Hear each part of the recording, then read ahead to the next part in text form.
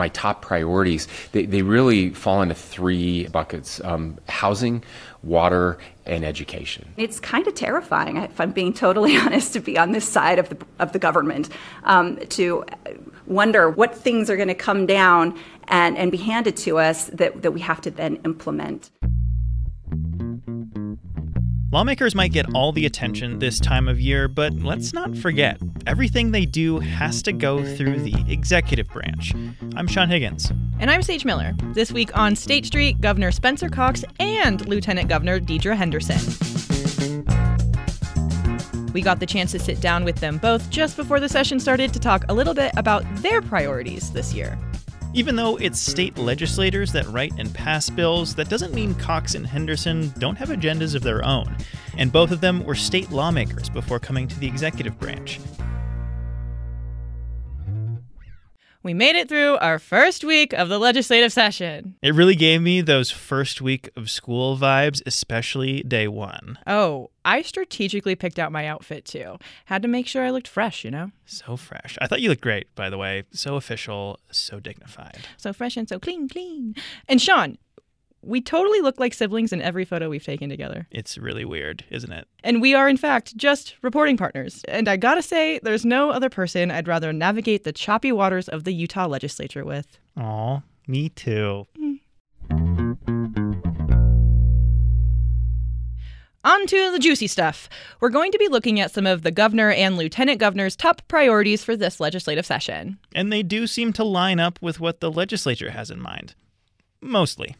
We heard from House Speaker Brad Wilson and Senate President Stuart Adams that water, housing, and education are all big topics of conversation this session. Here's Wilson. There are three policy areas in particular that will require our best thinking, our honest debate, and our determination to seize the opportunity and meet the challenges before us. First, stewardship, particularly of our water, our public lands, and Utah's energy. Second, affordability as it relates to housing, taxes, and government overreach. And third, investment, in particular in our infrastructure, our transportation, and education. But even with harmonious agendas, the governor said himself that it's unlikely he'll get everything on his wish list. During the legislative session, things can start to feel a little jargony. Motion this, bill number that. But lawmakers are confronted with some really heavy topics. One thing Lieutenant Governor Henderson has had on her mind is how to address domestic violence. That topic hits close to home for her. I have a very personal connection to this issue. In last August, my 35-year-old cousin, Mandy Main, was ambushed and gunned down by her ex-husband while she waited for her bus on her way to work one morning. And this was shocking and horrible for our family.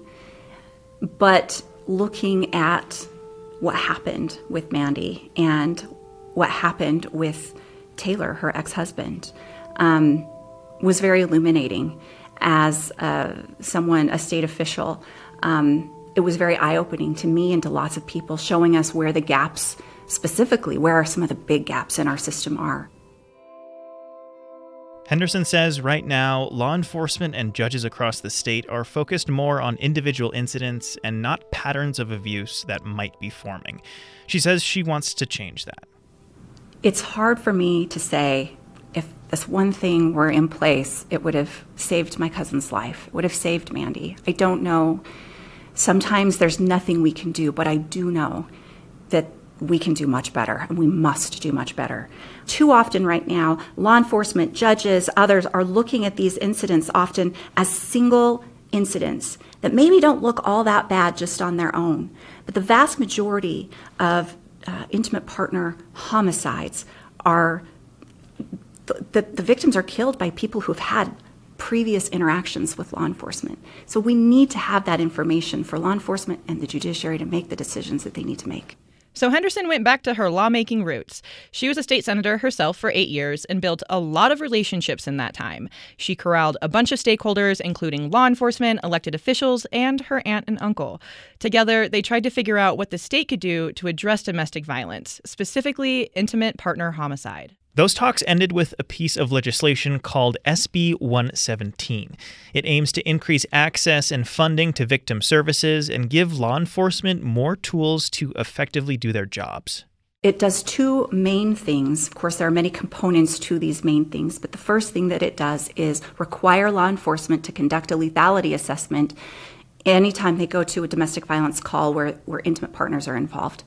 And then, depending on the outcome of that assessment, there's just simple questions that are asked. If certain answers are provided to certain questions, that automatically triggers law enforcement to be required to connect the victim to victim services for better information. So that's the first piece, requiring the lethality assessment and requiring law enforcement to connect the victim to victim services. The second piece, which I think is going to be a game changer, is creating data sharing, data collection. So law enforcement would have to send the results of these LAPs, the lethality assessment protocol, they're called LAPs, send those to the state for SIAC to do analysis and threat assessments, and get information that is then shared with law enforcement throughout the state so they can know if this is just a single incident that's happening or if this is an escalation, if this is part of an ongoing pattern. There is also another bill that addresses domestic violence. HB 43 creates the Domestic Violence Data Task Force. It will compile and distribute data collected from those lethality assessments we heard Henderson mention. The lieutenant governor is throwing her support behind it. That legislation has passed the House and is moving on to the Senate. For Governor Cox, housing is near the top of his list of priorities. He's asking for $150 million in next year's budget to go towards affordable housing projects throughout the state. Last year, the legislature set aside $55 million for those projects, and people wanted in. There was a staggering $168 million worth of applications for that money. So supply, demand, you get the idea. Yeah, not everybody got their wish list that time around. Cox is also asking for nearly $3 million for rural and housing rehabilitation projects. The governor says he's hoping for a broad approach to housing affordability. We're asking for increases in deeply affordable housing. Really, the focus is on increasing supply to decrease the price of housing. And so we're looking at projects that will help make new housing easier, infrastructure investments into lots that are already permitted for housing but don't have the infrastructure to build housing. The legislature is currently looking at property tax changes for low-income Utahns and changes to areas called Housing and Transit Reinvestment Zones. It's also called an HTRZ, and it's a tool that local governments can use to encourage development in areas that are close to public transit. Pretty neat. As far as the funding Cox is asking for is concerned, that's something the legislature decides when it crafts the state budget. We'll keep an eye out for that a little later in the session. We're only a weekend after all. When it comes to education, things get a little more complicated between the governor and the legislature. This year's bill to give Utah teachers a raise has been coupled with school choice, commonly referred to as a voucher program. It's called the Utah Fits All Scholarship Program, and supporters say it would allow parents to pursue the education they think is best for their children. A school voucher bill failed last year, thanks in no small part to a veto threat from Cox, who wanted to see teachers get a pay bump first. He says he doesn't want school choice to be at the expense of public education. I've been supportive of school choice, and I think it's important, but you can't hurt public schools. You can't say, well, we want competition, but we're going to tie both hands behind your back. Utah teachers would love a raise, but the largest teacher union in the state opposes this bill. The Utah Education Association says raises and vouchers are completely separate issues and should be debated and voted on that way. The bill was passed out of the House last week and now heads to the Senate. The issues of LGBTQ rights and healthcare are also something the governor told us he has his eyes on. Last year, Cox vetoed a controversial bill banning transgender girls in school sports, but that veto was later overturned by the legislature. We saw that last year, the very last night of the session. I was very disappointed. I wrote 5 pages about the problems I had with the way that happened and the decision. This year, there are a few bills dealing with transgender youth. The big one is SB 16, sponsored by Republican Senator Mike Kennedy. It bans gender-affirming surgery and puberty blockers for minors. Cox says these issues are a little more complicated for him this year. This is a really hard one. Certainly, we have to look at the science. We have seen on this issue other countries, some European countries, certainly some other states, who are pushing pause and kind of looking back and making sure that we understand what the long-term results of these drugs and these procedures are and the effects that they will have. And so I'm trying to keep an open mind and trying to look at the research and try to take the emotions out of it. Cox has already said he won't veto SB 16. The Senate approved the bill late last week. It now heads to the House for final consideration. It's worth noting that the committee hearing on SB 16 was jam-packed. Emotions were high. That emotion was carried onto the Senate floor last week. Republican Senator Daniel Thatcher gave a powerful testimony before voting no on the bill. He was the only Republican that did. We're going to take a quick break, but when we're back, should Utahns get to ride public transit for free for a whole year? Governor Cox certainly thinks so. You're listening to State Street. Support for State Street comes from the Hinckley Report podcast, a weekly roundtable discussion about the biggest political headlines in the Beehive State. Find new episodes of PBS Utah's The Hinckley Report every Friday wherever you listen to podcasts. Great Salt Lake has reached a record low. With drought, climate change, and population growth, how can Utah better support its critical body of water? KUER is a member of the Great Salt Lake Collaborative. It's a group of news and nonprofit organizations engaging and informing the public about the crisis facing Great Salt Lake. We're also focused on solutions journalism. That means we're not just talking about the problem, we're also asking what can be done before it's too late. Learn more at greatsaltlakenews.org. Welcome back to State Street. I'm Sage Miller. And I'm Sean Higgins. We're chatting executive priorities this legislative session. Sage, question for you. How often do you ride the bus? Definitely less than you, Sean. That's for sure. I would probably ride it more, though, if I knew how to read a map. I always end up on the wrong bus. I really think taking the bus or the train is a cool way to just chill out and get where you need to go. Governor Cox thinks so, too, and wants to make it free for a year to the tune of $25 million. I will definitely be saving a seat for the governor on the bus. So in the grand scheme of things, $25 million sounds like a bit of a drop in the bucket. It kind of is. Cox's entire proposed state budget is over $28 billion. Billion with a B. But it does sound like some lawmakers are not as enthusiastic about the proposal as the governor is, right? You can't win them all, am I right? But yes, House leadership signaled they did not support free fare for a year, at least right now. House Majority Leader Mike Schultz said before the session that he didn't see much support from it from his colleagues. Schultz added that transit is already subsidized and people should continue to pay for the bus. Cox has some thoughts on that. I hear, we're subsidizing transit too much. I'm like, well, do you understand how much we're subsidizing roads, right? I mean, we're taking a tremendous amount of money out of the general fund to subsidize the widening of I-15 and other roads throughout the state. And we try it. It's not that expensive in the grand scheme of things, looking at the overall budget. But there could be a little wiggle room. Speaker Wilson mentioned investing in transportation and infrastructure as one of his key areas of focus during his welcome speech last week. But, and I know we're sounding like a broken record, just like the money for affordable housing, we don't know how much money gets set aside for transit until the budget is released. Okay, the topic of abortion has taken up a lot of room since Roe v. Wade was overturned by the Supreme Court last June. Governor Cox and Lieutenant Governor Henderson definitely don't shy away from their pro-life beliefs. Henderson says the situation now is an opportunity for Utah to bolster things like access to contraceptives and pre- and postnatal care. Well, Utah has always been a pro-life state. I think this is a really good opportunity for us, despite any of the laws that might change or not change around abortion, to show that we're pro-life by making it a priority for us to ensure that the state's not getting in the way. Women can have control over over birth control.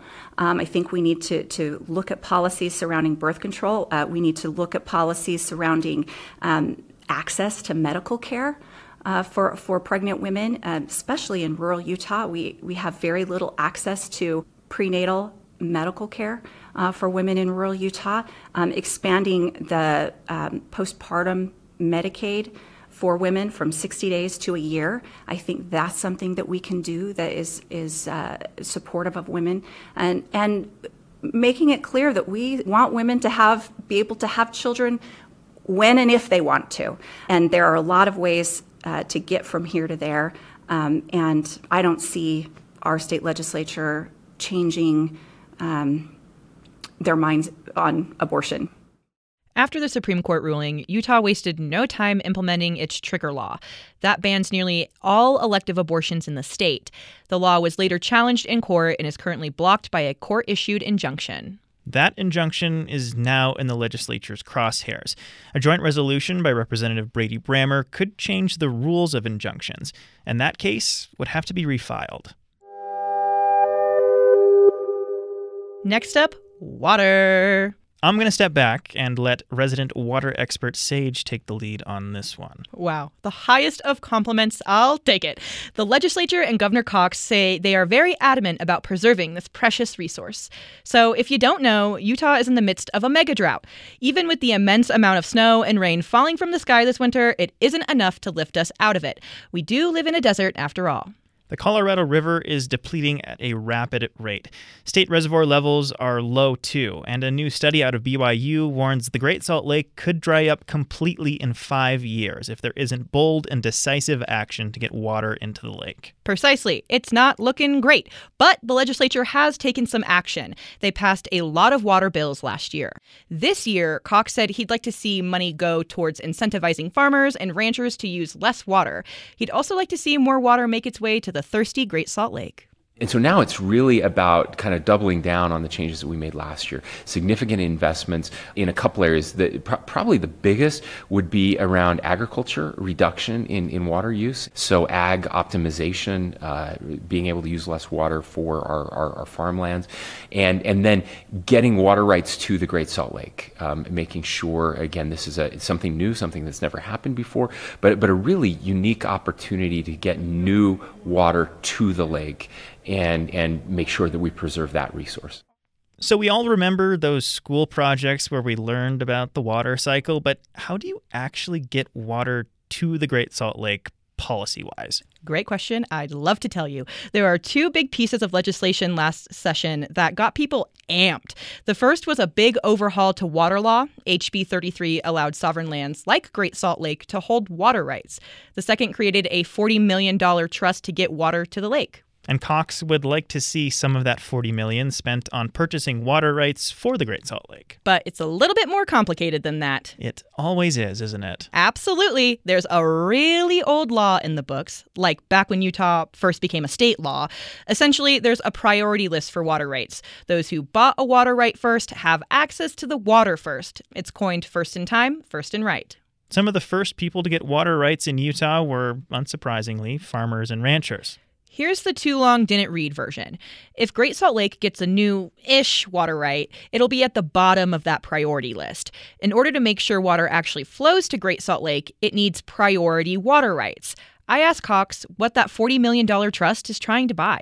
It depends on those water rights and how we're able to obtain those water rights. So new water rights obviously are different, but part of this is getting more money. We did $40 million last year to Nature Conservancy and to the Audubon Society, more there as well to purchase, lease existing water rights that are higher up the food chain and making sure we get that water to the end of the row. In other words, stakeholders are working on it. Yep, and they're trying to work on it very quickly. We mentioned earlier in the show that the priorities of Cox and Henderson actually align pretty nicely with the legislatures, with a couple key exceptions. Cox sounds a little more skeptical of school choice than some lawmakers probably like, and he faces an uphill battle for his free transit proposal. He'll also probably have to do some serious negotiating to get a number close to his $150 million ask for affordable housing. And from conversations we've had with sources on the Hill, there's a lot of support for the domestic violence bill Henderson helped craft. Okay, I know a lot of people are probably wondering this, so I'm just going to say it. How did Democrats fit into all of this? The short answer is not very well. Hello, supermajority, which actually grew this session, if you can believe it or not. But you've got Cox and Henderson, both Republicans, and the House and Senate are also Republican supermajorities. So the Dems don't have much of a say when it comes to these more divisive issues. That means the mitigating factor will be Governor Cox, who can veto bills he thinks are too extreme or just don't work right now. But in a supermajority, a veto can be overridden. We saw that last year with the transgender sports bill. And we touched on it some, but other bills related to transgender youth have arrived. That's a topic we'll tackle more in depth next week.